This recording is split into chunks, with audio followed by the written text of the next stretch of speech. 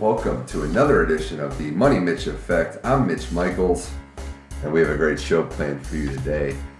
Friday, day after Thanksgiving. Hope you're waking up out of your food comas and ready to listen to some sports and other things. Two great guests on the show today. Going to talk to John Rydell, an Ohio State fan and a technical operations manager at the NFL Network. We're going to talk about the Ohio State-Michigan game and all of its excitement. We're two Buckeye fans, and we can't wait to bring you a preview of that game. But first, a lengthy discussion with Tim Adams. Tim is the guy that provides the beats of this podcast. He's a video producer at NFL Network. He's got a lengthy background, a good friend of mine. We'll dive into his background in New York, a lot of music, a lot of rap music in New York City, and then some New York sports as well, and his path to the NFL Network. You're not going to want to miss that. It's the Money Mitch Effect, third show of the week, day after Thanksgiving.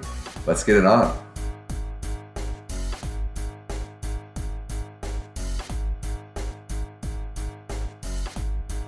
All right, so now joining the show, very special guest, Tim Adams. Tim, it's been a long time coming. Thanks for joining the Money Mitch Effect. Mitch, it's a pleasure to be here. Thanks for having me. And I got to say thank you before we go any further for supplying the music so far that we've been just using on the podcast. It's made it better, and appreciate that. Definitely a game changer as far as I'm concerned. Oh, dude, that's equally a pleasure. Those little beats are just kind of relics from a time past when the dream was to be a music producer full time. So I'm happy to be able to use them however I can nowadays. We'll get into your music stuff a bit later, but I do want to say I've had some compliments given to me, like about the tracks. A couple of people have even asked me in particular where to find some of those songs, if they could find them on Spotify. So not just to embellish or anything. I appreciate it, man. I'm happy to provide more when I can. So for our listeners' background, Tim and I worked at NFL Network in 2014. Tim still works there in video production. That was your first year there, now 3 years at the network. But Your background is pretty diverse. So what, I guess, got you to this point? You mentioned music. I know you have some other interests. What got you into the world of sports? Well, I think the world of sports consumed me, from a very young age. First and foremost as a fan, but I wasn't too old before I started playing around with the media side of it as well. So when I was a little kid and I got my hands on, my first camcorder, my father being a documentary filmmaker, we had cameras laying around. So from a young age, I used to go out and shoot stuff. And like some of the more interesting stuff to shoot in New York City was, when I was a little kid, was to go out to Central Park and shoot sports. Mm-hmm. So quite literally from a very young age, I was, hands-on with sports media for the fun of it. And multimedia in general, music specifically, but very much video and film as well, have been some of my biggest passions throughout my life. Do you think, and you mentioned it too, your father was a documentary filmmaker and you grew up in New York City. And those are two big influences on your life, having a father in this industry and New York City, which is the mecca of just about everything in this country. But did your father push or kind of nudge you in the direction of, hey, this is, available to you? No, so yeah, it's kind of one of those things where, when you're a kid, you grow up around your parents, obviously, and you see what they do, and maybe some kids have it different ways. I was one of those kids who never really wanted to be what my parents were. My mom was a professor, has been for 35 years, a profession I respect to the utmost. Obviously, my father being a documentarian, he was a creative being to say the least, and he's an awesome person. Nevertheless, I didn't think I wanted to be a filmmaker. I didn't think I wanted to be a professor either. I wanted to be a baseball player. I wanted to be a music producer. I wanted to be a basketball player. A million different things before either of those. But as I grew up, whether it's in my blood or not, that creative spirit took over me at some point. And so I got involved in video. I got involved in editing. I got involved in generally producing, or, to the extent that one can produce when they're 12 or 13. Yeah. I was always involved however I could be. And when you got to school, I guess college and then a little bit before, did you find yourself taking on more of an interest in music production, in video production, in sports as maybe a career? Yeah, well, so as I was coming out of high school, I took an advanced video production course, made a few short films, really got into the editing side of it. Mm-hmm. And so when I went into college, one of the more important aspects of my decision or variables that I was kind of deciding upon in choosing my college was that William and Mary, which is where I ended up going, had just built out a new $2.5 million into a music recording and production studio space. When I went to go visit to see what I thought of that school, that really had a big impact on me. I knew that, I'd be in there all the time if I went. I ended up doing a lot of work in film and video in college, both taking classes and, for instance, working for the head of the business school in some capacity. It was essentially editing videos for him, promo videos for some of his courses and departments in the business school. Yeah, it's interesting to me because I'm similar to you in the sense that it wasn't a direct path for me to get to even working in sports professionally. I was a business major. Sorry, we took myself. we took a long route to get just to essentially college. But absolutely, to get to your original question, I think to me it was always a hobby up until I got out of college. And even in college, my major was international relations. I really thought I was going to be working in international affairs or political affairs in somewhere in the public space.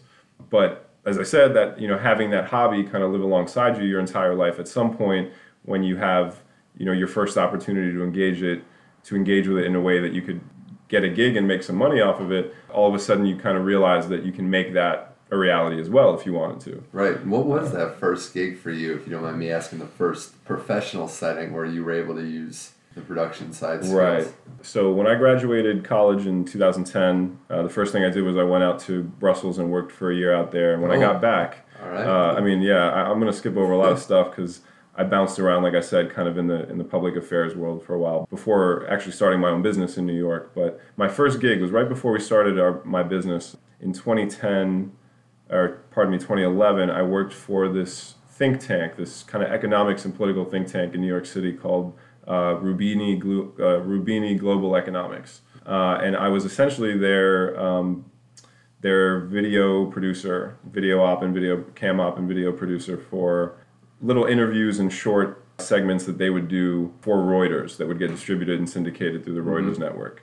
So that was the first time I actually was dealing with big industrial cameras, setting up my own lighting, and prompting and producing talent on camera.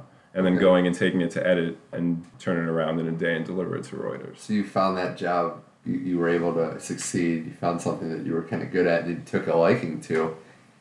Do you ever look back at that, kind of think about where you've come since then, or how one little thing, if it would have gone a different direction, could have pointed you somewhere else? Totally, because to me, that wasn't, even at that point, even though that was my first real taste of professional production and media, it didn't feel any more involved than it had been as a hobby my entire life. Right. So that real inflection point didn't come until I came to the NFL. And for 4 years before I came out here to Los Angeles to work for the NFL, I was running my own business in New York City, and I was super involved in media. We were essentially doing marketing and branding, eventually took more of a turn towards web development, web design, and online marketing and advertising.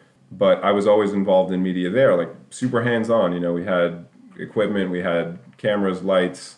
We would shoot on location all the time for different purposes. We would do promo videos. We did webisodes for various small businesses and individuals, online personalities. So, even when I did work outside of either my own business or just that kind of creative stuff as a hobby, and I went into the professional world with it, it all kind of felt more or less the same. I'd had the practice, I'd had the experience, and it wasn't until I came to the NFL where I kind of fused my passion for sports and media in a much larger organism, a well-oiled machine such as the NFL, media-wise, that has some of the best content, a lot of the top-of-the-line resources to be able to be creative, and just talented individuals all around you. It wasn't until I entered that world that there was a real kind of inflection point where I told myself, this is really something that I'd like to do with my life. Yeah, no, I totally can see where you're coming from there, talking with Tim Adams on the Money Mitch Effect. And we came together at the NFL season 2014.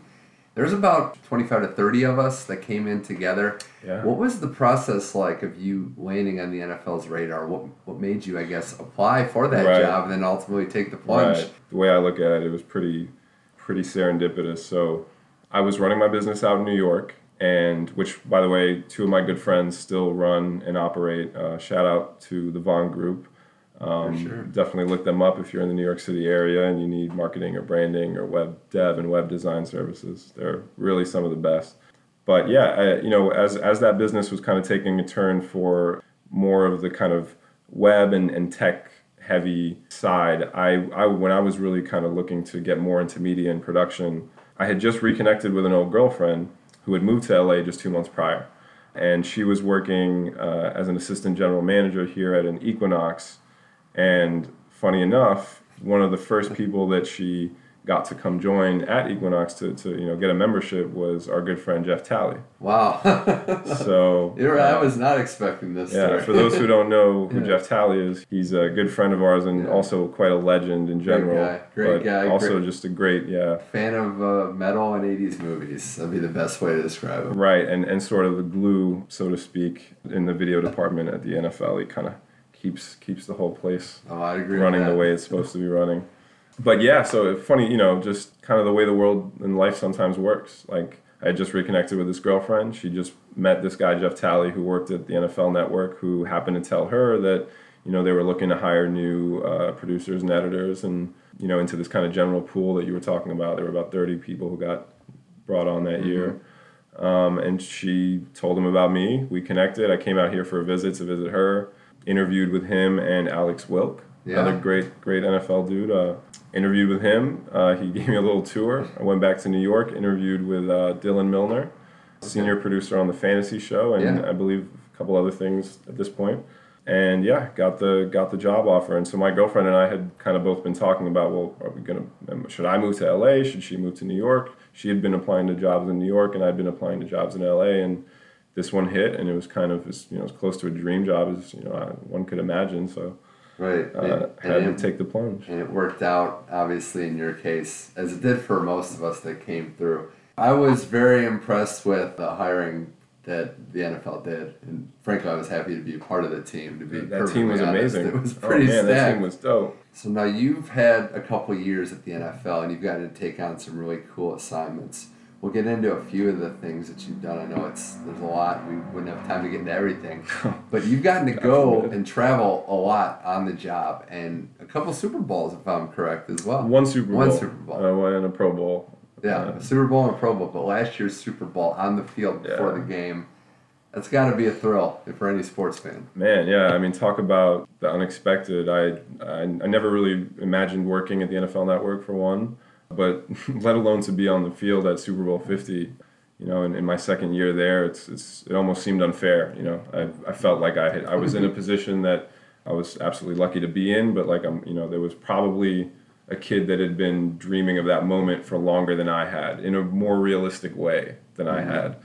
And so to be there was kind of surreal. I mean, in that sense, it didn't feel like I was actually there until I'd already left, and I was watching the videos that I took on my cell phone and thinking to myself, "Wow, like this was a historic moment." This was the 50th anniversary of America's biggest sporting event, and I was right there taking it all in on the field. I mean, taking pictures next to Kevin Durant, who's also an accredited photographer. So literally saw this tall dude walk up next to me, right up, we were right up at the he's a legit on the sideline. Oh, he's huge, yeah. So, I was the biggest guy in my immediate space at the time, and then this dude kind of brushes up next to me and starts taking photos, and I'm like, oh, damn, this guy's tall. And then he starts walking out onto the field, past the sideline, like onto the field, walking up to Von Miller. I'm like, wow, this photographer is ballsy. Like, I cannot be doing that. But turns out he turns right around with Von Miller and starts posing for pictures, and it's Kevin Durant, and I'm right there to get like a beautiful photo of it. So I was happy to happen to be there. And you got to tell the story, at least a brief version of getting kind of trapped in the entranceway, because when you first told me that story, I didn't believe you, and I've known you for a couple of years now. But have I shown you the video? I've seen the video. Okay. It's remarkable. But you tell the story for the listeners who know at the Super Bowl getting kind of locked in on the sideline. Right. So right before the game started, first of all, we all had field level access passes for pregame and postgame, and certain people had access during the game as well. Like some of our camera ops were on there, obviously filming the whole time. But my pass specifically was pregame and postgame field access. So I was there pregame, as much as I could, milk that time that I had on the field. And then I think the deal was as soon as the players went back into their locker rooms and prepped to come out for the game, we were supposed to be making our way out. So I kind of took my time and took it in, and then, I heard some kind of rumbling in the tunnel, and so I was like, ooh, I better kind of get out. And the only way you can get out from the field is through the tunnel. So I start walking up to the tunnel, and I'm about to exit when all of a sudden the Broncos cheerleaders start coming out and screaming and shaking their pom-poms, and they're like, but the lady on the Bronco comes out as well, one of their, so to speak, mascots. And so I knew it was, it was about to go down. Like the game was starting. And it was getting real. And so it's funny, as soon as the cheerleaders came out, I was right at the front of where the first cheerleader kind of stopped when she who led them out. I was right there at the corner of the field and the tunnel. And I was literally standing right in front of the people sitting in the first row. And all these security guards just surround us, and they basically lock down the tunnel, and they're like, no one move. And I was, for a second, I was like, damn, they're coming to get me. But it turned out that, in fact, they were just securing the area so that no one else could get through. So it was literally me, the cheerleaders, the horse, and the lady, and a bunch of security guards. And your camera. And my camera, yeah. And probably one, NFL Films camera, right in front of me. This guy kind of popped up. But, so I'm stuck there. I realized, my pass, which is hanging from my neck, my access pass is showing. So I flip it around to the side where I flip it around to the side where there's nothing written on it. It's just blank, and just kind of sit there and see how long I can stay there before someone notices. So, the players come out, they stand there for 10 minutes, the fireworks go off, they run on the field, Peyton Manning runs right by me. I have a video of him just zooming right by me in 2 frames, and then a few minutes later, I got to talk to the cheerleaders. I got actually caught on camera. One of my good friends was shooting on a red, a nice red, shooting slow-mo, and he caught me in this beautiful shot of just me kind of, having a nice little chat with the Broncos cheerleaders, which is something I'll get to show my grandkids one day. Yeah, there's going to be a lot of jealous kids in that house whenever you show them. But, wow, that's amazing. And you know what? You put yourself in the right place at the right time. And who knew? Who knew when you accepted that job position a couple of years ago? Moral of the story is just say yes to as many interesting and exciting things as you can, because you never know where they may lead. And for me, this was kind of a no-brainer, but I definitely didn't expect that this would be the outcome. So, hey man, you never know. Still talking with Tim Adams on the Money Mitch Effect. I want to get back into one of your other interests right now, Tim, music. Now, it all came about when you got to the network. I noticed you were very good at picking out songs, mixing them together. As we became better friends, I found out it went much more deeper than that, even with the tracks on this podcast. As you explained it to me, you like to produce beats in your spare time. You like to make music. Where did that love come from? What prompted that growing up?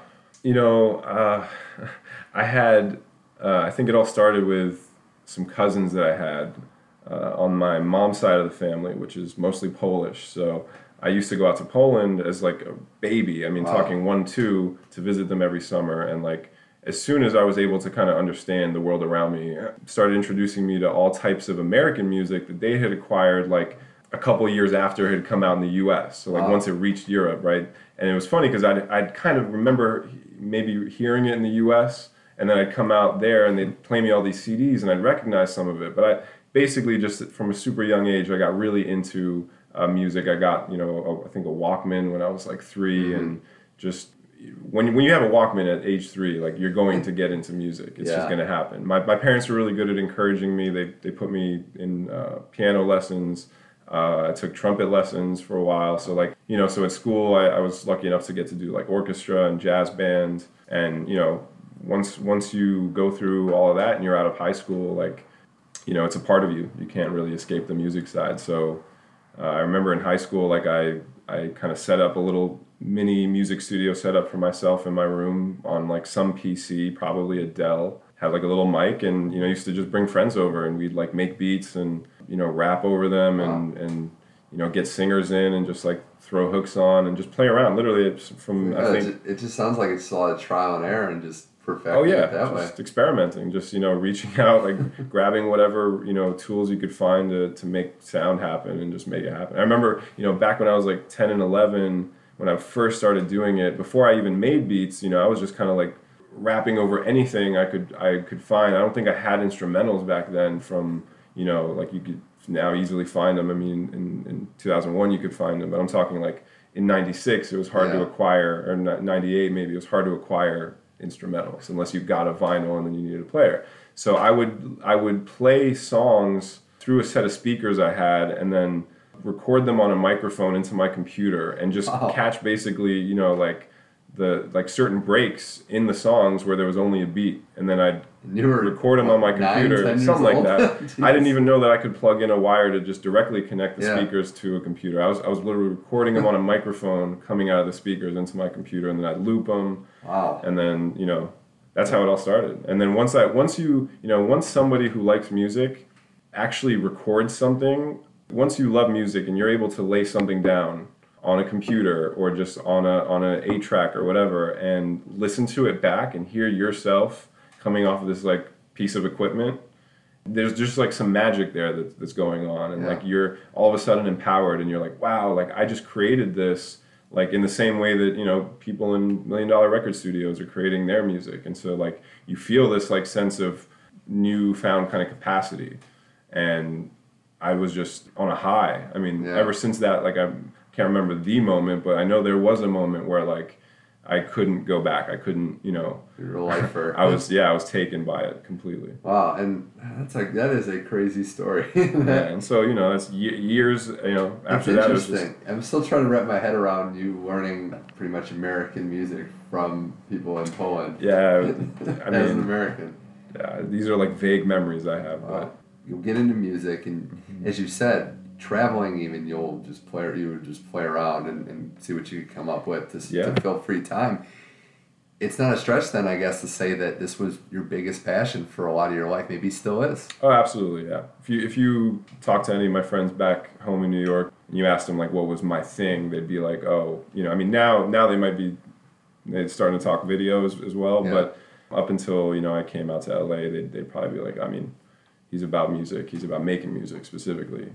Was it relative to hip hop, or did you I know a lot of the beats that I've heard have been hip hop related. You mentioned rap music and laying down rap vocals over. Yeah. Has it been hip hop? There's no doubt that the primary influence was always hip hop. But before hip hop, I was listening to, I think the first real genre of music I listened to was like 80s, like pop and dance. Like I remember like Ace of Base being like a big thing when I was like really 90s, young. Yeah. Just like that whole like, at the time it was new. It was this new kind of like sound. It was electronic drums and stuff that like, hadn't really been used in that way. So I don't know. There was already, in the same way that hip hop was for, the late 80s and early 90s as well. There was this kind of sound that came from that's just one example. I mean, my cousin on my American side, I remember he gave me a Bob Marley tape when I was super young. Yeah. So I mean, a lot of that, the Beatles, everything.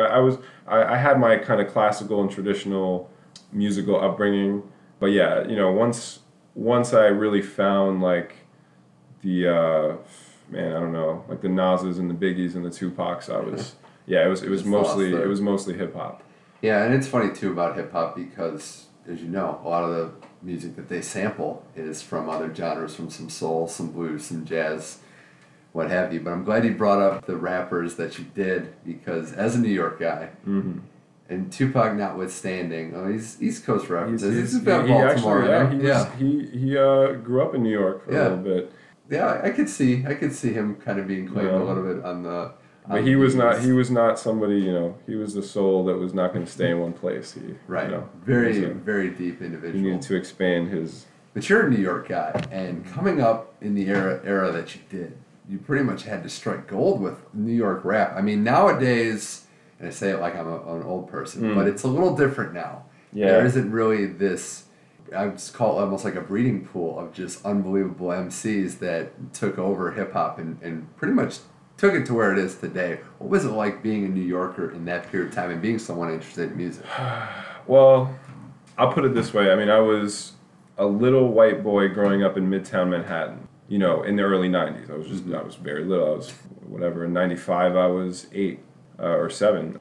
There was stuff going on, like, in all the boroughs that I didn't really get to be a part of culturally because I was just too young. Yeah.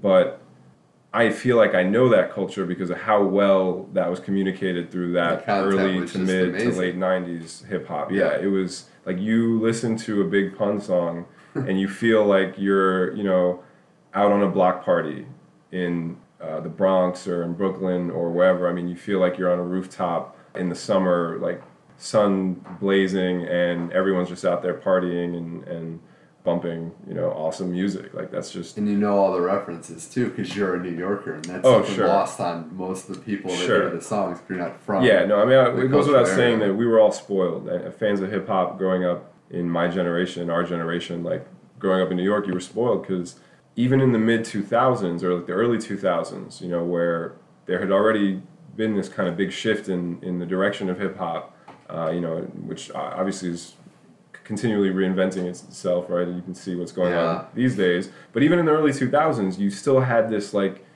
you had these huge expectations because Tupac and Biggie had passed not that long before, just 2-3 years before. You had Big L who passed from because of another tragedy, like tragic violence that was unnecessary. And in his case, actually they weren't trying to get him; they were trying to get his brother. And that was right after Jay-Z signed him too. That was gonna be. I don't remember if they had officially. I think he had signed. Just about. Yeah, he was gonna be. It was like done. It was a done deal. He was gonna be Rockefeller. That would have been incredible. Yeah. But we had just lost so many people. As close to the end of an era, literally, as you can get, because it was just sadly the end for so many of these great artists. But so in that time, early 2000s, there was huge expectations. There was a sense that that hip hop needed kind of a renaissance, and so even then these guys were coming out and they were so hungry and they had the same even though the culture was slightly different, they were trying new things. They were collaborating with people that hip hop artists had never collaborated with before. Beats were starting to change, but there was still this kind of competitive spirit on the lyrical side. And as we went through the 2000s, the competition in my mind started to change away from lyrics themselves and how sharp and on point they were, and it kind of moved more towards something else, more of charisma, more of swag, for lack of a better word. It sounds like you're not exactly thrilled with this shift that you kind of... I can't... Look, I mean, I have my own opinions about, the musicality of it. That's one thing. To me, the boom bap generation is just what makes me nod my head. You know what I mean? That I'm just... that gets me, that takes me. But, nowadays, like the young gunners out there right now, they captivate the young people. They do, and that's undeniable. So, I mean, it's just we are a product of our past and our environment when we were growing up, just the same way these kids are. So I can't knock hip hop for continually reinventing itself. It's gonna do that, and it's gonna keep doing that. Hopefully, I mean, the moment it stops doing that is probably the moment that it goes the way of jazz. I think hands down, no one's ever gonna touch Biggie and Nas and Jay and Tupac. I just don't think that any of today's rappers can, because they're just... I mean, it's really apples and oranges. I mean, I don't mean to say they're not rapping. I'm just saying that they're not rapping the same rap that was rapped in the 90s and the 2000s. It's a different game now. Before we move on to another topic, let's do a power ranking of New York rappers. And we'll leave Tupac out of it just for semantics. This might be our longest Give me your segment. Mount Rushmore. No, we can just do we'll do a fire round. How about 1 to 4? That might be easier. It might actually save us, because 5 is always the hardest. Okay. But we'll see if we can get to 5. We'll go 1 to 4. Who's number 1 out of New York? And what? Out of New York, right? Yeah, that's how I. So just for simplicity's sake, we'll exclude Tupac. Yeah. Because even though he is from New York, he wasn't really out of New York. Exactly. And for another way to keep it simpler, we're doing, I guess, rappers / the lyricist version. It's so hard. I almost say you almost need 2 lists when you compare. You need 8. Who's the better artist, Tupac or Biggie? Who is the better rapper, Tupac or Biggie? I think I just loaded the question there, where you know how I stand on them versus each other. Man, it's all semantics. So is the better artist the one that sold more? I mean, sure. But I mean, then Nelly wins, right? I think Nelly has the most rap sales, or Outkast might be there, and Eminem and whatnot. Which is why my number 1. Man, 1 and 2 are just so deadlocked to me, but I go Biggie. I go Biggie 1, Nas 2. So yeah, so if we're talking about In New York, I want yeah, New York because power rankings. longevity is like when your life is cut short at age 24, like his was, I believe it was 24. Yeah, you just got to give it to other Like, guys being better artists. 'Cause yeah, they he's have never more going to win fame. the longevity argument. He's never going to win, but you could tell that he wasn't, had he stayed around, he wasn't going anywhere. Like he had tapped into like New York spirit in a big way for hip hop. Like New York had a bunch of acts. Like they had a KRS-One was from there. I mean, everyone, yeah. so many people came out of New York, like, and you had Mobb Deep and Nas and And Jay-Z. well, yeah, and he was a young guy, and there were plenty of acts before in even the that era era, of Jay-Z for sure. And We go Wu-Tang as well. If we're I mean, Island. it's so problematic. Like, see now my mind is just racing because like there's so many greats. But no, like, so yes, I would say I agree with you. For me, number one is Biggie in terms of like when you say an artist coming out of New York, then you got to kind of think about how well they represent New York, and really tap into like what the culture was, and at Biggie's time, like he captivated people the way nobody else could. He was so versatile too. I mean, we know about his hit songs. We know about some of his hardcore rap songs that would never get played on the radio, especially today. Mm-hmm. But he would go on R&B songs. He had the songs that would make you dance. He could do it Yeah. all. And it's just saying, that's, 24. What would he have been at 34? I mean, I know, that's crazy. like It's crazy. It's I mean, crazy to he it was perfect too because he fit exactly the mold that Puffy was vibing with at the time. He had just been like working on this whole Motown sound, right? That like hadn't really been like really done in hip hop at that time. New kind of boom bap new at the time, boom bap style drums over like this classic clean Motown and funk sound that just worked so well with Biggie because Biggie was not only a great lyricist but an amazing MC on the record. I don't know about live. I mean, there aren't really too many videos of Biggie live performances, but except like a couple, there's some stuff I mean, you could see some concert stuff, and there's amazing. I mean, some of the best videos of Biggie are ones, before he was famous, just like out on the street rapping. I mean, you've probably seen a couple of those. Yeah. But he could just always control a crowd. He knew how to, he was connected to the traditional mold of like what an MC was prior to the days of quote unquote rappers, when you just, you had guys up there on a mic and they were just controlling a party. They were like getting people hyped up at a party. Yeah. And throwing around, a lot of like, this is the place to be. No, I agree, and I think he could do it all. He had charisma. He could control a crowd. It's a shame what happened. I went on my second, though, Nas, and then I'd probably put Jay-Z third. Nas, to me, I don't know that he ever got to where we would have liked him to get commercially, and that's due to a lot of different factors. But as a pure rapper, Nas is the only guy I've ever heard that can challenge Biggie. I'll put it that way. Biggie's my number one, Right. and Nas on a rapping level is the only one that I would put pushing him. It's so tough, man. And I know we're excluding guys that are underground rappers that freestyle for a living. But if we talk like it's tough to talk about Big L in this conversation, Right, just I know. because like We never he got was probably to see one of it. the most talented. Yeah, And if you put him at that fourth spot, I wouldn't disagree. well, people always kind of like lump him in with someone, like I've heard a lot of people go like number 4 is like Pun and Big L, right? Yeah. And like I know why you want to do that. It's because like we didn't get to hear a whole lot from both of those guys. I mean, we got more from Pun, but like And Big L those two were like both super representative of New York hip hop at the time.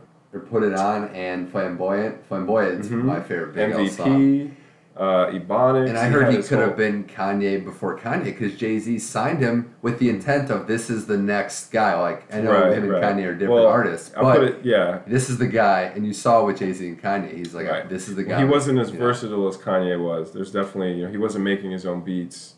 It sounds like I know we're in a time where we're not sure what's next with Kanye, but yeah. Well, I mean, I said that Kanye is definitely like he got big and he got put on because of the music he made, and then he kind of got to get on tracks. Takeover was the beat he did. And oh yeah, and he did plenty of other ones even for other artists. But yeah, when he started working really closely with Jay-Z, Jay decided he's gonna get on records and be big and like be like the next big thing. And I think you're right. At the time when he was signing Big L, he probably saw Big L in that same kind of light.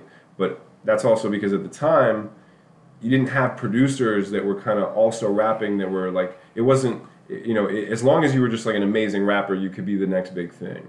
But by the time Kanye started getting bigger, the landscape was changing. Right. And you couldn't just be like a great rapper. Kanye kind of had a more interesting story, and he made the beats so people already knew him, and then he kind of like crept into to the Billboard scene. So do you go in that order then? Do you go Biggie, Nas, It's again, Jay-Z, Pun, or do you switch some around? I'm trying my hardest not to like qualify the terms even further, and because it's tough, because when you say like the best rappers to come out of New York or the top 5 out of New York, for me especially being from New York, it means like who represented New York best. Okay. So what I say may not necessarily match what someone from outside of New York says, because like if you didn't grow up in the culture, exactly you're probably judging purely based off like skill and how good you just think it was on a very subjective level, and of course I am too. But I might agree with you with Nas in the sense that if Biggie's rap kind of really encapsulated the way New York would speak if it was a rapper, I think Nas's beats and his production sounded the way that New York would sound. Right. I mean, I never heard. I wasn't old enough to listen to Illmatic when it came out. Mm-hmm. I remember getting that CD probably 4 or 5 years later when I first heard New York State of Mind, when I first heard One Love, and it's like, okay, this is a distinct sound. Oh yeah. I think it was Mobb Deep, one of the Prodigy or somebody in the New York scene that said, Illmatic just had songs that made you cry as a New Yorker. Like it just is perfect. No, it's crazy. I mean, that to me is the best album I think ever rap. But that's my personal. Yeah, I might agree with you. It's tough, man. That whole, because I was also a huge fan of Reasonable Doubt. Of course. But yeah, I would definitely put Illmatic just a slight cut above. It's a classic of classics of classics. Like, and yeah, it just has this kind of grittiness. But also this kind of like, it's grittiness like surrounded by some soft edges. Like the production is like gritty and grimy, but it's also kind of beautiful and pleasant sounding. Like you get little soft like key plucks and soft like electric pianos and stuff in there, but on top of like grimy, gritty bass drums and snares and record vinyl scratch noise and dust and yeah, it just, I don't know. He had an amazing team of producers on that, by the way. I think if you ever go through the Illmatic list of producers that worked on it, I mean, it's everyone. It's DJ Premier, Q-Tip. There's a documentary, I believe, about the making of Illmatic. Oh, I'll have to check it out for sure. Oh man, they go through all the producers are incredible. Well, and I'm a big Nas fan, and It Was Written, I think, is perennially underrated. Maybe my favorite individual song. Everyone has their own. That's just me. I love Nas's I just love the theme from that. I also saw, a 19-year-old Ron Artest make his TV debut in that video. But I was a fan of how he crafted his lyrics. I thought it was very good. He was a great poet, and he was an amazing lyricist. And is there a rapper from New York that you think maybe doesn't represent the city as well? Currently? We talked about ranking. Well, yeah, no, I hear what you're saying. Like from close to that era, it always kind of surprised me. I think it surprised me the first time I heard that DMX was from New York. Okay. I love DMX, but like that Rough Rider kind of style felt a little bit more like, I'm not gonna say Southern, but maybe like mid-Eastern Seaboard kind of. I always assumed he was like from just south of New York somewhere, or maybe north, like a little bit further west, like northwest of New York, like from one of those northern states. So when I found out he was actually from New York, I was kind of like, okay. Yeah. He was just such a unique and different sound in general. I mean, he was the dog. No, I hear what you're saying. There's nobody been like him before or after, and that may or may not be a good thing. Why did you have somebody that you felt like didn't represent New York? No, I couldn't really answer that question because I'm not New York, so I don't know. I just want to hear your take on somebody had the moniker, and that was a good example. Look, now, I was also surprised to hear the designers from New York. Well, now we're just getting into... I know, but you know what I mean? It's like you can never judge a book by its cover. For sure. We'll talk about Tim Adams on the Money Mitch effect, and before we wrap this up, we got to tie it back to sports, Tim. As a New Yorker, now I want to get this right. You're Yankees, Giants, Knicks, and you Rangers, Islanders, Mad. I don't follow hockey that much, Yeah. but I remember when they won the '94 Stanley Cup. You know, anytime you have like a sports moment like that in your city, it has a big impact on you. So like I remember just the excitement and the fun that there, you know, that we had. But you know, I think in that same era, like the Yankees had about 3 or 4. I mean, within the span of 5 years, right after that, right? And I think that was maybe I was like a little bit older, and so like just the frequency of Yankee championships kind of like focused my attention more on baseball, because I think at that point like I wasn't about to go into like a fourth sport. Well, and I wonder too, like the Nets just moved to Brooklyn, so it's a different example. But for Giants and Yankees, that seems to be the common pair.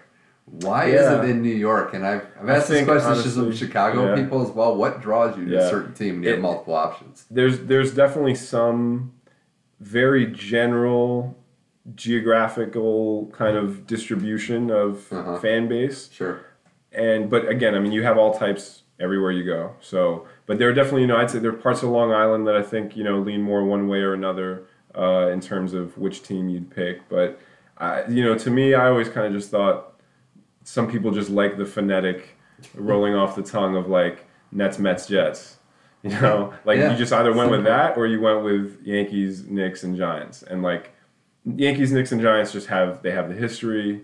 Because of that, they have the numbers and the championships. I mean, in terms of winning, it's not even close. Of course not. But then, you know, the Yankees have been around, you know, were around for like, 50 years longer than the Mets. Right. And with basketball, it's another story. But in terms of like being a New York team, like the Knicks kind of just have had that. So who held the mantle then as the athlete, I guess, in your childhood? Who was the king? Who was the king of New York sports-wise? Was it Jeter? Well, yes, but before Jeter, in my mind, it was probably Patrick Ewing. Like when I was you know. Yeah, that's interesting to me. I agree. I would agree with that. Before '95, like, you know. Yeah, it's interesting because I don't know how he's remembered in New York. Well, I guess, you know, that, But there was a lot of sense of, I guess, unfulfillment. Oh, once he left, I mean, it was over. Like, it was over. The Patrick era was absolutely over in everyone's mind and heart. But, you know, when he was there, I mean, like, you know, and I was young, but I was a big man, so to speak, right? Like I was, you know, when I was playing basketball, like, you know, I was usually the biggest one on the court. So like I kind of related to him, and like I mean, he was just not to finger roll then that much. yeah. Actually, to this day, I try not to finger roll at all. I think it's like a super awkward way of laying the ball up. Always go off the backboard. Yeah. But no, I mean that does make sense. He was just the guy, you know. Yeah. He was the big man on campus, so to speak. Like he had like this presence and energy like that. And I wanted to ask you about the Knicks because you're a big basketball fan, and the other teams. I mean, the Yankees, they're not going to win every year. It's been a little bit of a rough patch, but you got to feel I'm excited. I'm excited about the Yankees, man. Gary Sanchez was amazing last year. Oh, unreal. He's. I mean, you know, you hear it from. This isn't just like Yankee fans saying this. I mean, you hear it from people all throughout the league working with different teams that are just like they had, you know, people admitting they haven't seen anything like this since, and then they name someone that blows your mind, you know, like they had a board of him and like, you know, Ruth and Gary. Sure, yeah, and that's like, all right, okay, like, you know, chill, but like, you know, he's getting compared to like real dudes, you know, like Tony Gwynn, like that's insane, like I don't know, it's something to look forward to, something to like, you know, make the games exciting, but obviously give them a chance to hopefully. Well, you figure they're going to be good in the near future. The Giants have won 2 Super Bowls in the past decade over Tom Brady and the Patriots in improbable fashion. So at the back of your mind, you can just put that up. Be like, that's automatic. I mean, it's automatically for New York Giants fans just like a get out of jail free card. In 2008 was just like that. You know, it's like you can have, you know, the Pats can have like all those other records and stats. Like season. We're good. We're good. It was. I still to this day remember watching that, and I don't know how you felt going into that game. 2008. 2008. I thought you guys might have had a chance just because of how tight you played them in Week 17 that year. Right. But I honestly, and my friends are my witness, did not think that the Giants were going to win that game until the helmet catch. That was the only time in the game where I'm like, they might pull this off. Right. Not a second, no matter what the score was. Yeah, it was so bleak, man. At that moment, it was just a boring, slow game. Yeah. The Pats take the lead late. And like you just, that play where like Manning's just like he's about to get sacked 6 times. So you were just like, oh, it's over. He's getting sacked, and I think that was like a 3rd down. I don't even remember. It was at this 3rd, point, it was right? 4th down. Long. That was ridiculous. Yeah. I remember. I'm not gonna lie. I still didn't. Even after that, I was like, I was worried. Man. It wasn't. This is kind of dangerous. Yeah. Well, my Eli Manning theory quickly is I think he doesn't give me the vibe that he's the brightest guy in the room, so he just doesn't think. So when the pressure moments are on, nothing gets to him because he's just going to play. So if he doesn't get hit, he looks like he's doing an amazing job. Right. He's doing is he's just out there to play. Like I don't want to say too dumb to know the moment's too big for him, but doesn't let anything faze him. Well, he's just a football player. Eli, has kind of become the butt of a lot of different types of jokes around the league, and again, as a Giants fan, like that's fine. That's totally fine. Yeah. Well, I wonder now about the Knicks though, because they're the one team that hasn't really picked up the winning mantle, not winning a championship in over 45 years now. Right. Is it going to change soon? I look at this year's team, Tim, and it was an interesting approach. I'll give them credit for creativity. Yeah. Well, I'll be honest with you. The only decision that I wasn't at least okay with, and it's hard to say this because he's actually a friend of mine, kind of. Someone that I grew up with and went to high school with, middle school and elementary school. But Joakim Noah, I didn't think that was a good move. And that kind of comes off as a no-brainer to most people, given his injury-plagued past. And, it's just the output just isn't there. And they're paying him a lot of money. And I think it's a 4-year deal. So But you're all right with Rose, though? I am okay with Rose. Okay. I mean, we needed a point guard. That's the truth. So badly for years. We kept trying to, as a Knicks fan, you kind of just look at it as like the gods just threw us the wrong pieces that would just kind of get us excited for a while. And then, really since 2001, 2004 maybe, it was just, we went through the Marbury era, the Steve Francis, couple of years that overlap too. Oh man, Eddie Curry. I remember in 2010, I think it was, right, when Stoudemire came on. It felt as though the gods had thrown us just something. And we had an amazing team, mostly because of the role players on that team. But we weren't going to win anything. We weren't going to really go all that far with Stat as our main guy. Yeah. And then we got Melo, and he's a top 5 scorer in the league. He's, offensively arguably the best, or top 3 maybe, just in terms of ability to get to the basket and make it happen.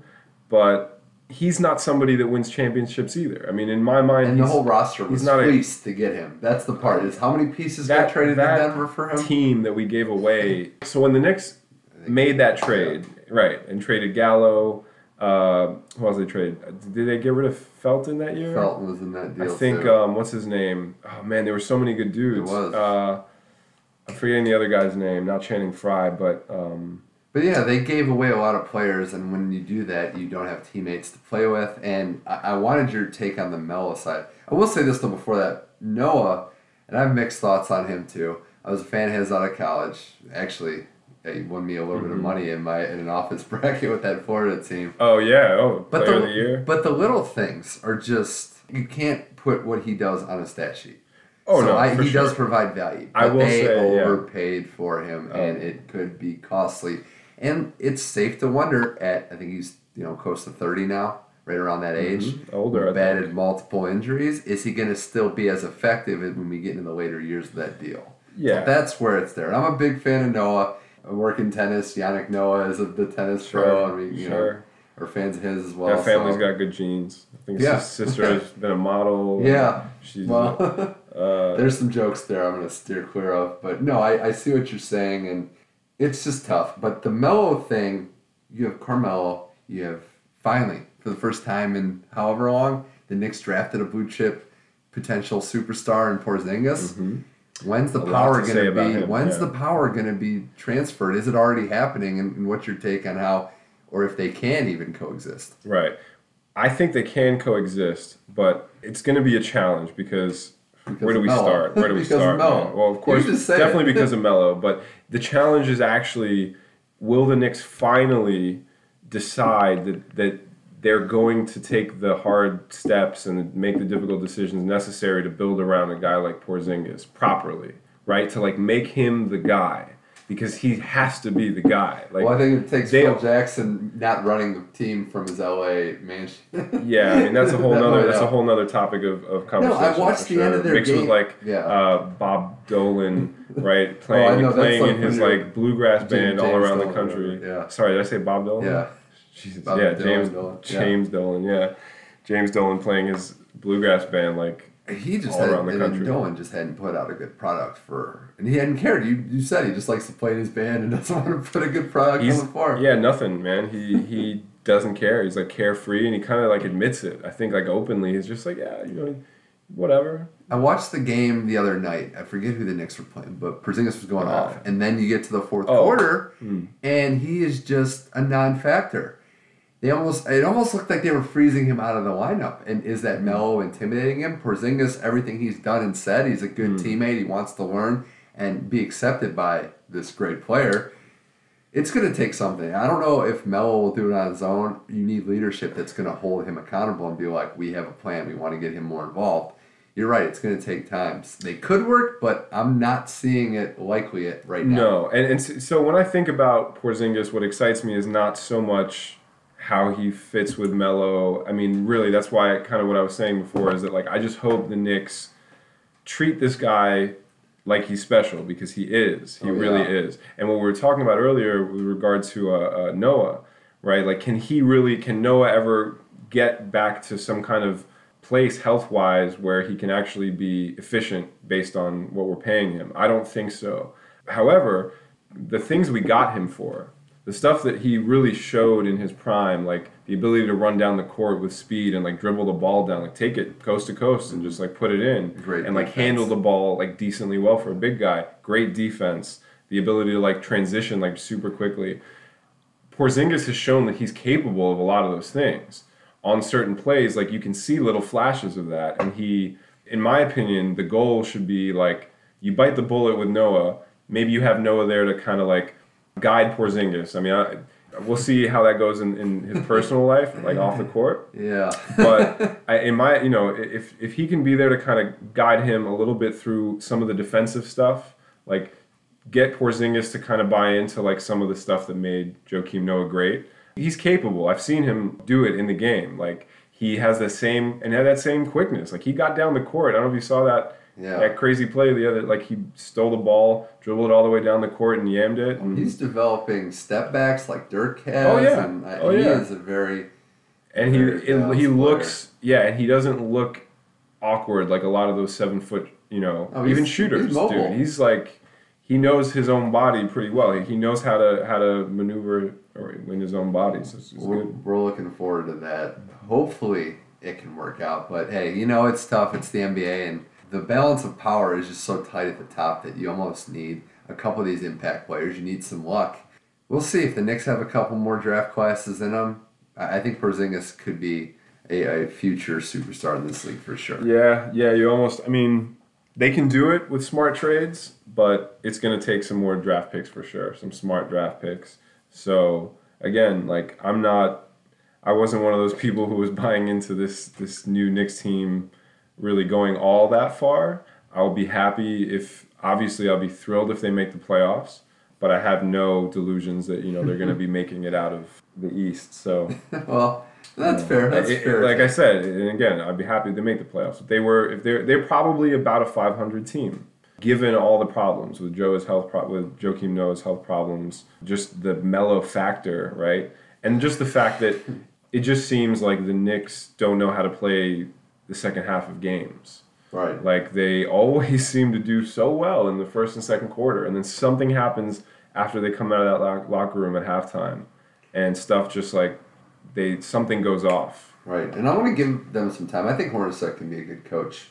I actually really like screwed out of Phoenix, man. That they went tank mode without telling him, and I think this will be good for him here. And that's the challenge. Is like you don't want. No Knicks fan wants the Knicks to tank. I mean, there are a couple out there who are just like, let's go after those picks because we gave up so many picks for so many years and just really closed ourselves in, like closed our future in, and it all kind of imploded, and we just went through these kind of desperate, we took all these desperate measures to bring on this guy and that guy to like try to patch things up and just like limp through seasons until like, we played 82 games, and like I hope we can take advantage of what we have in Porzingis to like, do it the right way this time.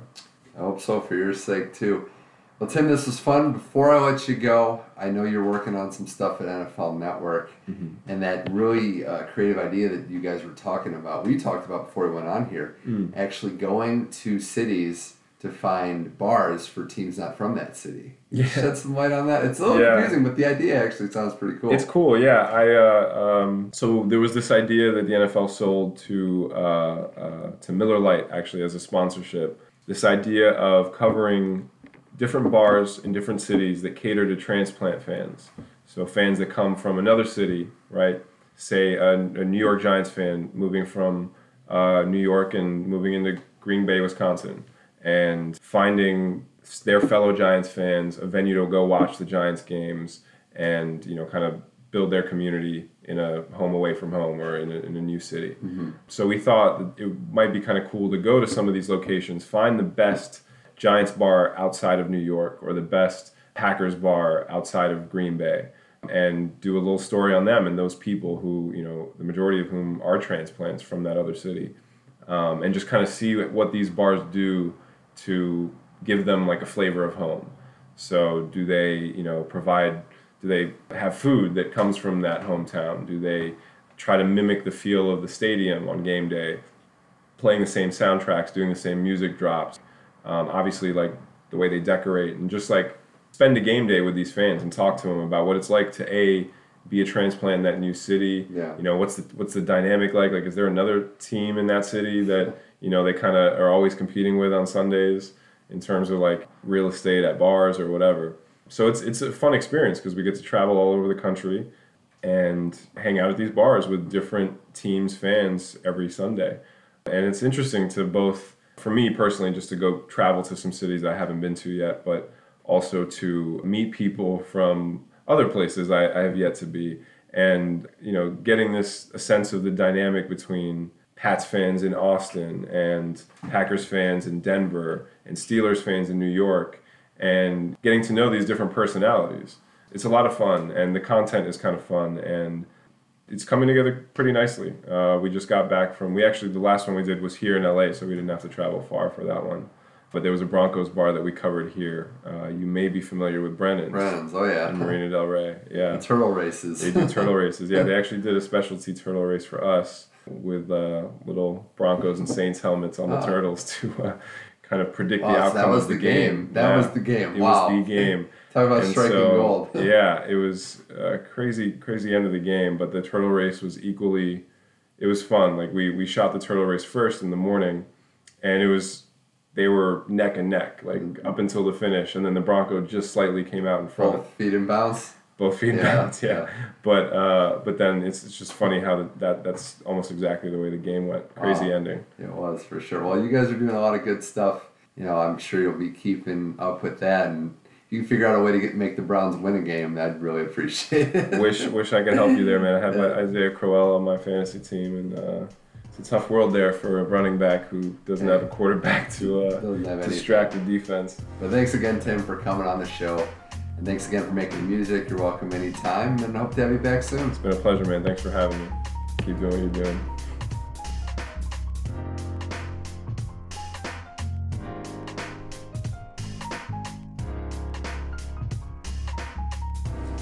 Big thanks goes out to Tim Adams for coming on the show. Also, again, for supplying the beats. And he's doing big things. Can't wait to see where it goes. And we're going to have to further that NYC rap conversation and NYC sports conversation, both of those in the near future. Too much left on the table. All right, now it's time to preview the Ohio State-Michigan game that kicks off tomorrow at noon Eastern, 9 on the West Coast. John Rydell is a Buckeye fan like myself. We're going to preview the game, and it is a good one. Money Mitch Effect, John Rydell, Ohio State-Michigan preview. Here it is.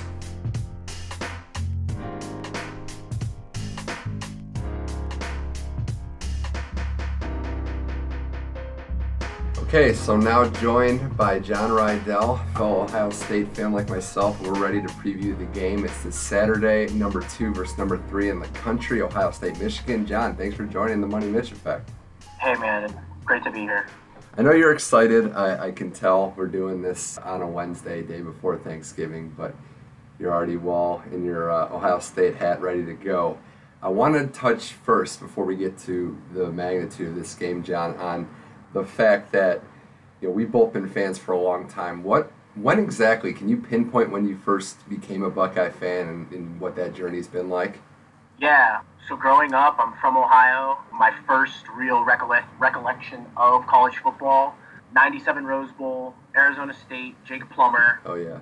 That year, I remember vaguely remember watching Ohio State, Michigan, and I remember the Rose Bowl. I remember sitting there with my dad, my grandpa, and beating Arizona State, and that was a big thing because Arizona State that year was just so great. And I remember Ohio State beating them, whatever it was, 20-17, and dashing Plummer's national title hopes.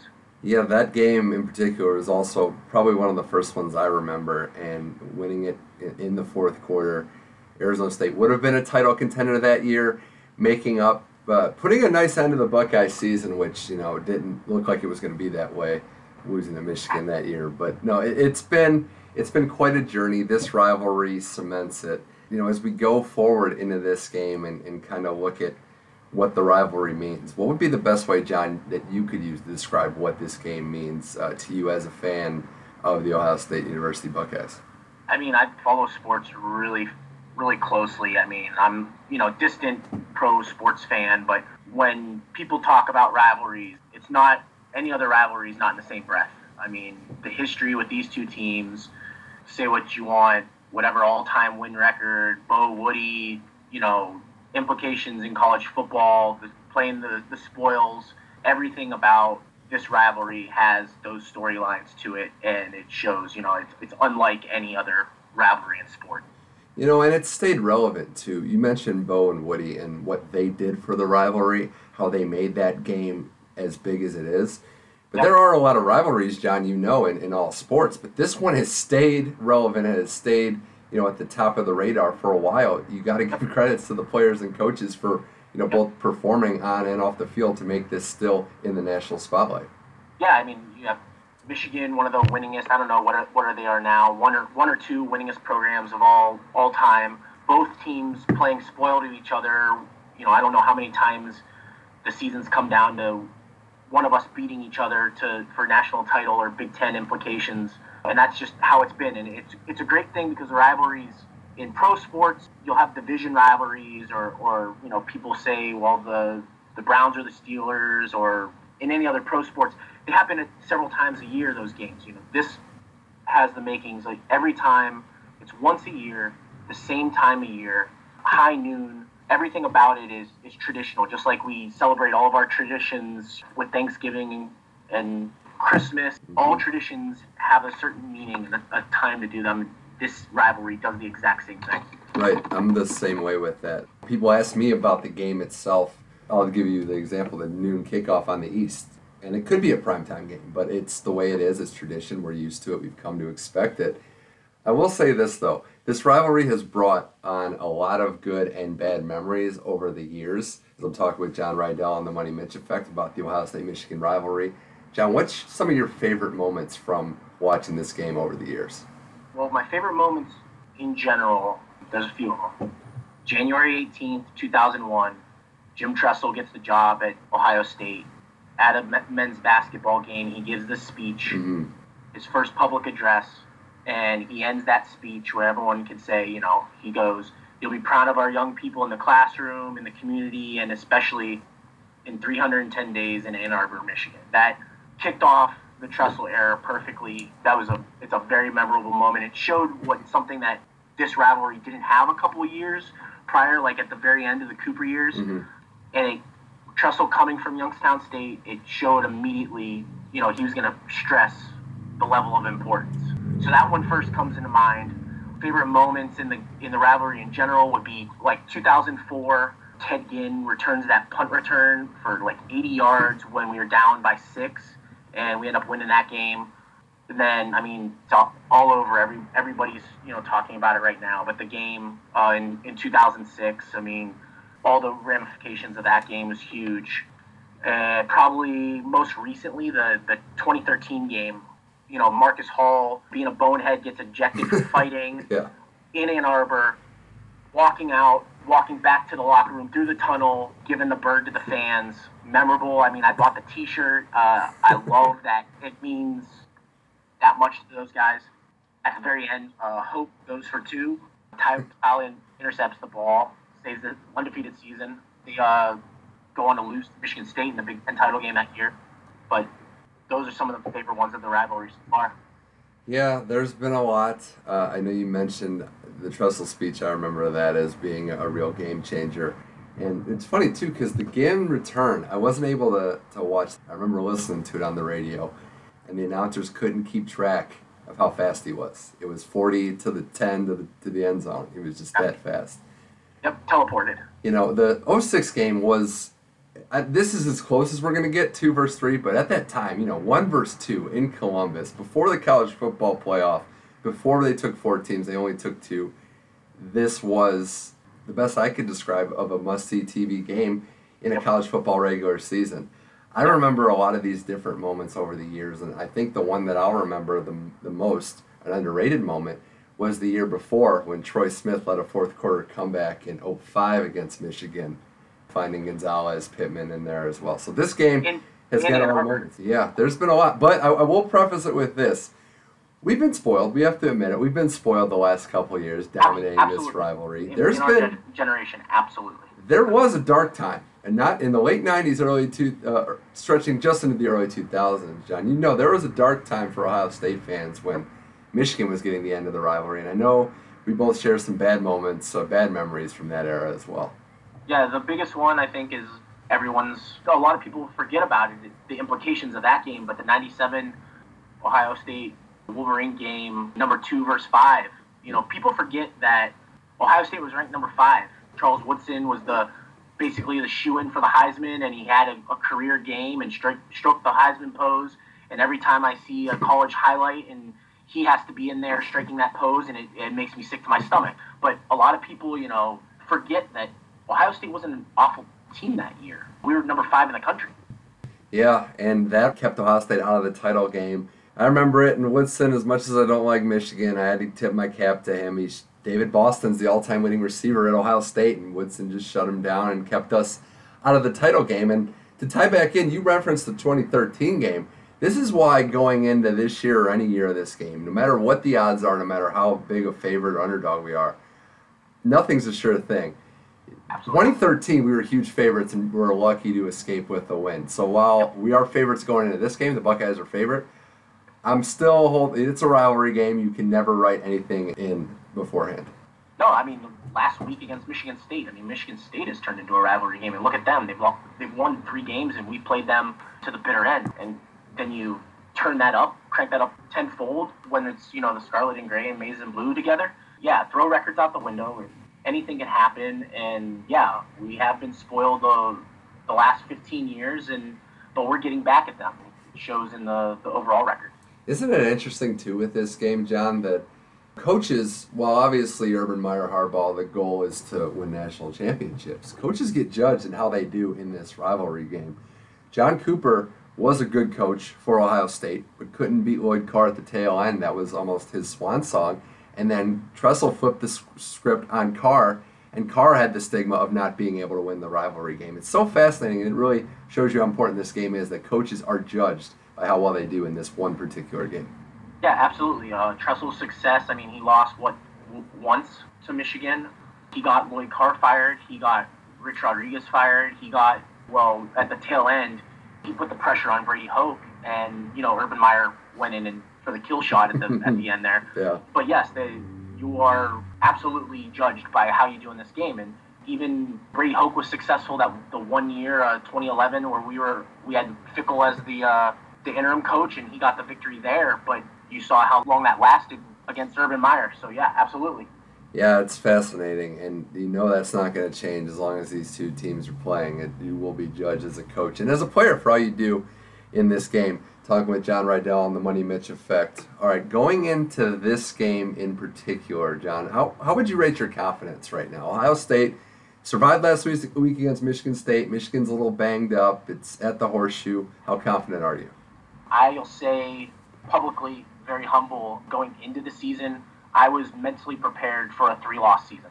I thought this team, no matter how many stars you put behind a player that we have as a recruit and a player on the team, the fact is we lost a lot to the NFL draft, and we are the youngest team in college football. That is a fact. So I came into the season mentally prepared for a 3-loss season. Confidence now is a lot better than it was. I went to the Oklahoma game, and I thought I was setting up to watch a massacre. I thought the Sooners were going to run us over and out of the game by halftime, and I was absolutely wrong. I had sideline front row tickets to the Oklahoma game, and I watched Urban and the guys march across in front of the Oklahoma tunnel as Oklahoma was sitting in the tunnel ready to take the field. Wow. With their heads up and silence the crowd. And it was absolutely amazing at the beginning of the game. I don't know that got captured on the broadcast, but I walked in and I saw them walk in and I said, holy crap, they just did that. I can't believe the confidence. And now these kids aren't some high school kids anymore, and my confidence is high. Both teams are, what are we, top 5 defenses? Mm-hmm. So it's going to come down to ball control. Yeah, that's always the case in these rivalry games, and I would agree with you. I have pretty good confidence going into this game. Maybe even a little more than last year, considering where we were going into the game after the bad loss to Michigan State. But we'll see. It's going to be interesting to see what Ohio State, how they decide to attack a Michigan-wounded offense and what new wrinkles on offense Ohio State has. And before we get specifically into the preview of this game, the other elephant in the room, John, is the playoff picture. And Ohio State wins. You'd like to think that no matter what happens, they're pretty much a surefire shot in. But with Penn State playing Michigan State, there could be one more game before, depending on if an upset happens, one more game before the playoff gets started. Yeah, I mean, in the scenario that we beat the Wolverines, we're sitting at 11-1. We have wins over committee ranked of Nebraska, Oklahoma, Wisconsin on the road. Oklahoma's obviously on the road. And then at home against Michigan. That's 4 top 10 wins. Resume-wise, I don't believe it's disputable with resume. We have the best resume given us 6 teams. So I feel if we win, we're in. But we're going to see the committee has, made an emphasis on conference championships.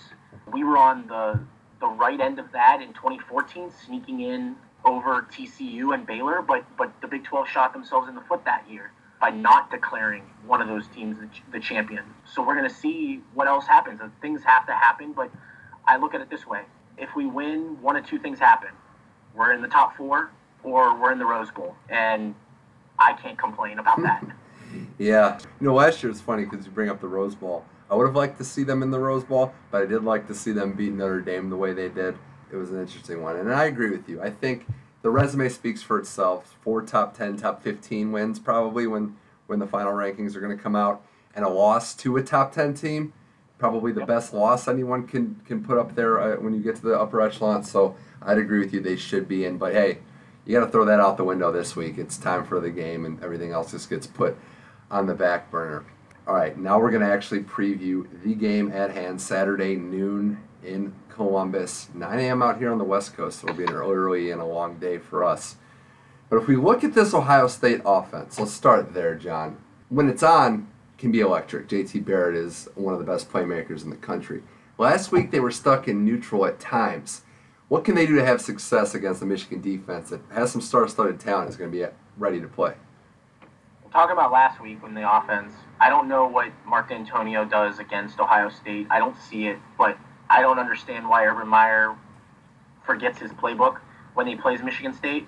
But going back to the game that matters this week, it's line of scrimmage. Our offensive line, if you think they're good, you'd be lying to yourself. I don't think they're a bad offensive line, but they're young. If we can't control the line of scrimmage, we're not going to win this game.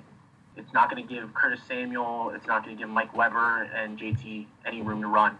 That's one of the biggest battles on offense that we have to prove first. the weather right now is going to play a factor. After last week, both teams, Michigan State and Michigan both played in awful weather. So this week I actually looked at the weather forecast, and it's like mid-40s and cloudy, not really a chance to rain. Obviously, it's Ohio, and that could change within the next, 72 hours. But as long as it stays like that, I at least feel confident that JT will be able to open up the arm and throw. But we'll see. But it starts with the line of scrimmage. Yeah, and it also starts too, John. You've seen this team enough to know that when they're at their absolute best, they're grinding out these long drives. They're controlling the line of scrimmage, as you said. They're dictating pace and owning time of possession. That's going to be huge, and I'm really interested to see how this first quarter plays out, because if Ohio State can set the tone like they did last year in Ann Arbor, it could pose terrible problems for the Wolverines. But you asked me again before about the confidence level. While I'm confident, I wouldn't say very confident. The one thing that worries me, the one guy that's going to keep me up the next couple weeks, is Jabril Peppers. You can say how much we dislike the Michigan program, but this guy's a good football player. How do you think Ohio State's going to go about trying to neutralize his effectiveness? I'm not buying into the hype. Oh, okay. He's electric. He's quick. He's fast. They use him all around. He's a pocket knife. But I'm not buying into a cornerback that could play DB, that could play linebacker, that can play safety. That let him line up as a linebacker, and I want to see if he can stop Mike Weber coming right at him. I'm not buying it. But if you have to move your best, most electric player all over the field, that means you don't have very many electric players around you. And Ohio State doesn't have to do that because we have the athletes around. Okay. So I'm not buying into Peppers. Well, and I'll say I'm speaking strictly on a college level. You Sure. highlighted a lot of the issues why it remains to be seen at the next level, what position he plays. Yeah. But he's had a good year, and I do Absolutely. think that him being moved around is going to be key, because I think Meyer will know where he is and might Sure. try Of to course. avoid him at times, try to find mismatches, and try to get him into areas where he's not all around successful. But Absolutely. I'm looking at JT Barrett. 2 years ago, he was a freshman, got hurt in the game, but had been playing well up until that point. And while I'm a huge JT Barrett fan, as I'm sure you are, it's the only thing is the turnovers that worry me. And if he can clean that up, if he plays a clean game, my confidence will be through the roof. That's the one thing in the back of my mind where I'm still a little skeptical. Can he play a full, efficient game and hang on to the ball? Yeah, absolutely. Hanging onto the ball, protecting it, not turning the ball over. I'm prepared the first quarter that the teams are going to feel each other out. We may trade knockout blows in the first quarter with 3 or 4 huge plays. It would not surprise me at all. And then when people settle down, adjustments get made, that's when the game really starts. They're going to be pumped up. Both sides are going to be pumped up. And hopefully, everyone's playing with a level head and doesn't let emotions get, ahead of themselves. But I'm definitely assuming that we're going to trade some blows in the first quarter. So talking with John Rydell on the Money Mitch Effect about the Ohio State-Michigan game coming up this week. Let's flip to the other side of the field, the other part of this matchup, Ohio State's defense versus Michigan's offense. Now, John, looking at the Buckeye defense, I use the phrase timely. They haven't looked great at stretches during the season, but they can make plays when they need to. How would you assess where the Buckeyes are going into this game on defense? Honestly, it's great. I mean, for the longest time, and I'm not a statistician or anything like that, but I'm looking at games, and yeah, they give up a big play here, a big play there, but when it came down to it throughout the season, when inside the red zone, how good was that defense? Oh, great. There's been so many times, I think about Oklahoma, there was like 2 or 3 times they're in the red zone, and they come out with not even a field goal or a missed field goal, and then going to the Wisconsin game, how many times did Wisconsin not score a touchdown? Like, it was either before or after the Wisconsin game, Ohio State didn't even give up a rushing touchdown. That's insane. Yeah. So while we got gashed on a couple huge plays last week from LJ Scott, collectively, like when we buckled down into the red zone, like look how good the defense has been. If I give up an 80-yard reception and make it into the red zone, and then they only come up with 3 points, I'm going to take that all day. So I have absolute confidence in the defense. I mean, our secondary with Conley, Lattimore, and Webb, and then behind him with Malik Hooker. Yeah. I mean, holy crap. Even on the Wolverines side with Lewis and Stribling. Yeah. I mean, the great thing that I can't wait to watch is the secondary. Our three cornerbacks are going to be playing man coverage. That's what Schiano has done as the defensive coordinator right now. And on the other side of the ball for the Wolverines, Lewis and Stribling are going to be lining up in man coverage. That is going to be absolutely amazing. Like, if you're an NFL scout right now, you're going to be chomping at the bit to watch these two teams because you're going to see what they can do even on a pro level. I feel like for the second year in a row, our secondary could get plucked again. It's honestly, it's disgusting. You know, to know that, like, Conley's probably gone, Lattimore and Hooker could be gone as well. Holy crap, you know. Could be, yeah, you're right. It could be the second straight year that the NFL comes calling to the Buckeyes secondary.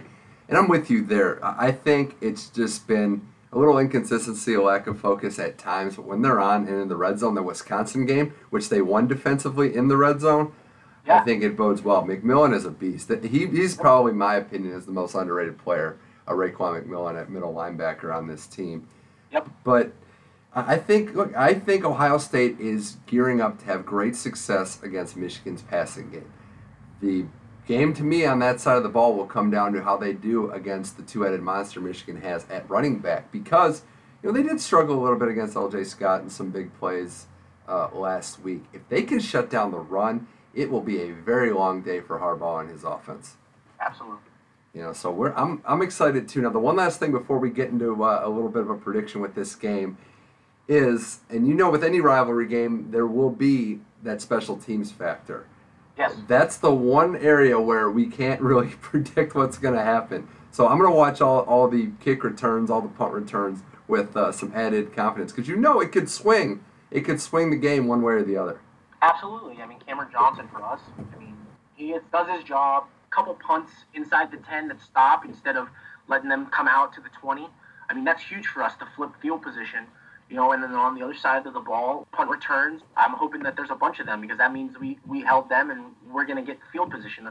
We've done a great job of stopping the other team and getting field position when we're starting on, like, our 40-yard line. That's great field position for the offense to have a short field like that. Yeah. Well, it's going to play a factor, special teams and field position. So I'm excited as the understatement of the year. All right, John, let's talk about predictions. How do you see this game going? I guess as unbiasedly as you can, if possible. How do you see this game coming?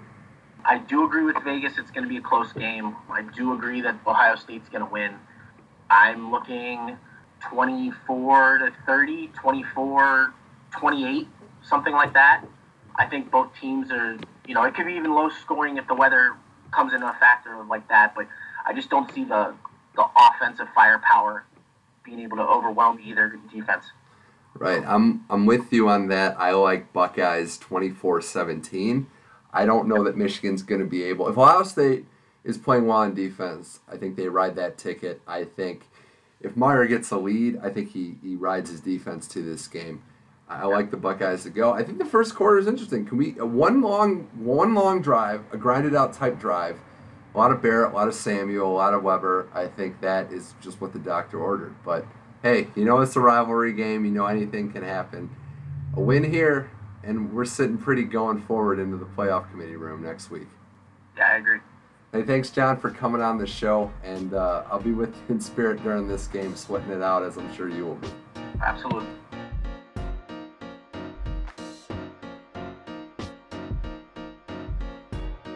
Big thanks to John Rydell for coming on the show and breaking down the Ohio State-Michigan game. This year's edition should be one of the best in the rivalry. It starts tomorrow, but I'm ready today. I want it now.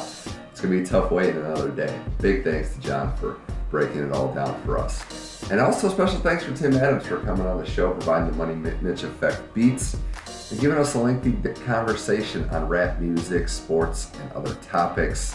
That was some great content as well. The Money Mitch Effect streams on iTunes, SoundCloud, and Google Play. Find it there by just searching Money Mitch Effect. Follow me on Twitter at MoneyMitchM21. That's MoneyMitchM21. And thanks again for a great week of shows. We're now 30 episodes in. I couldn't have done it without all of you listening.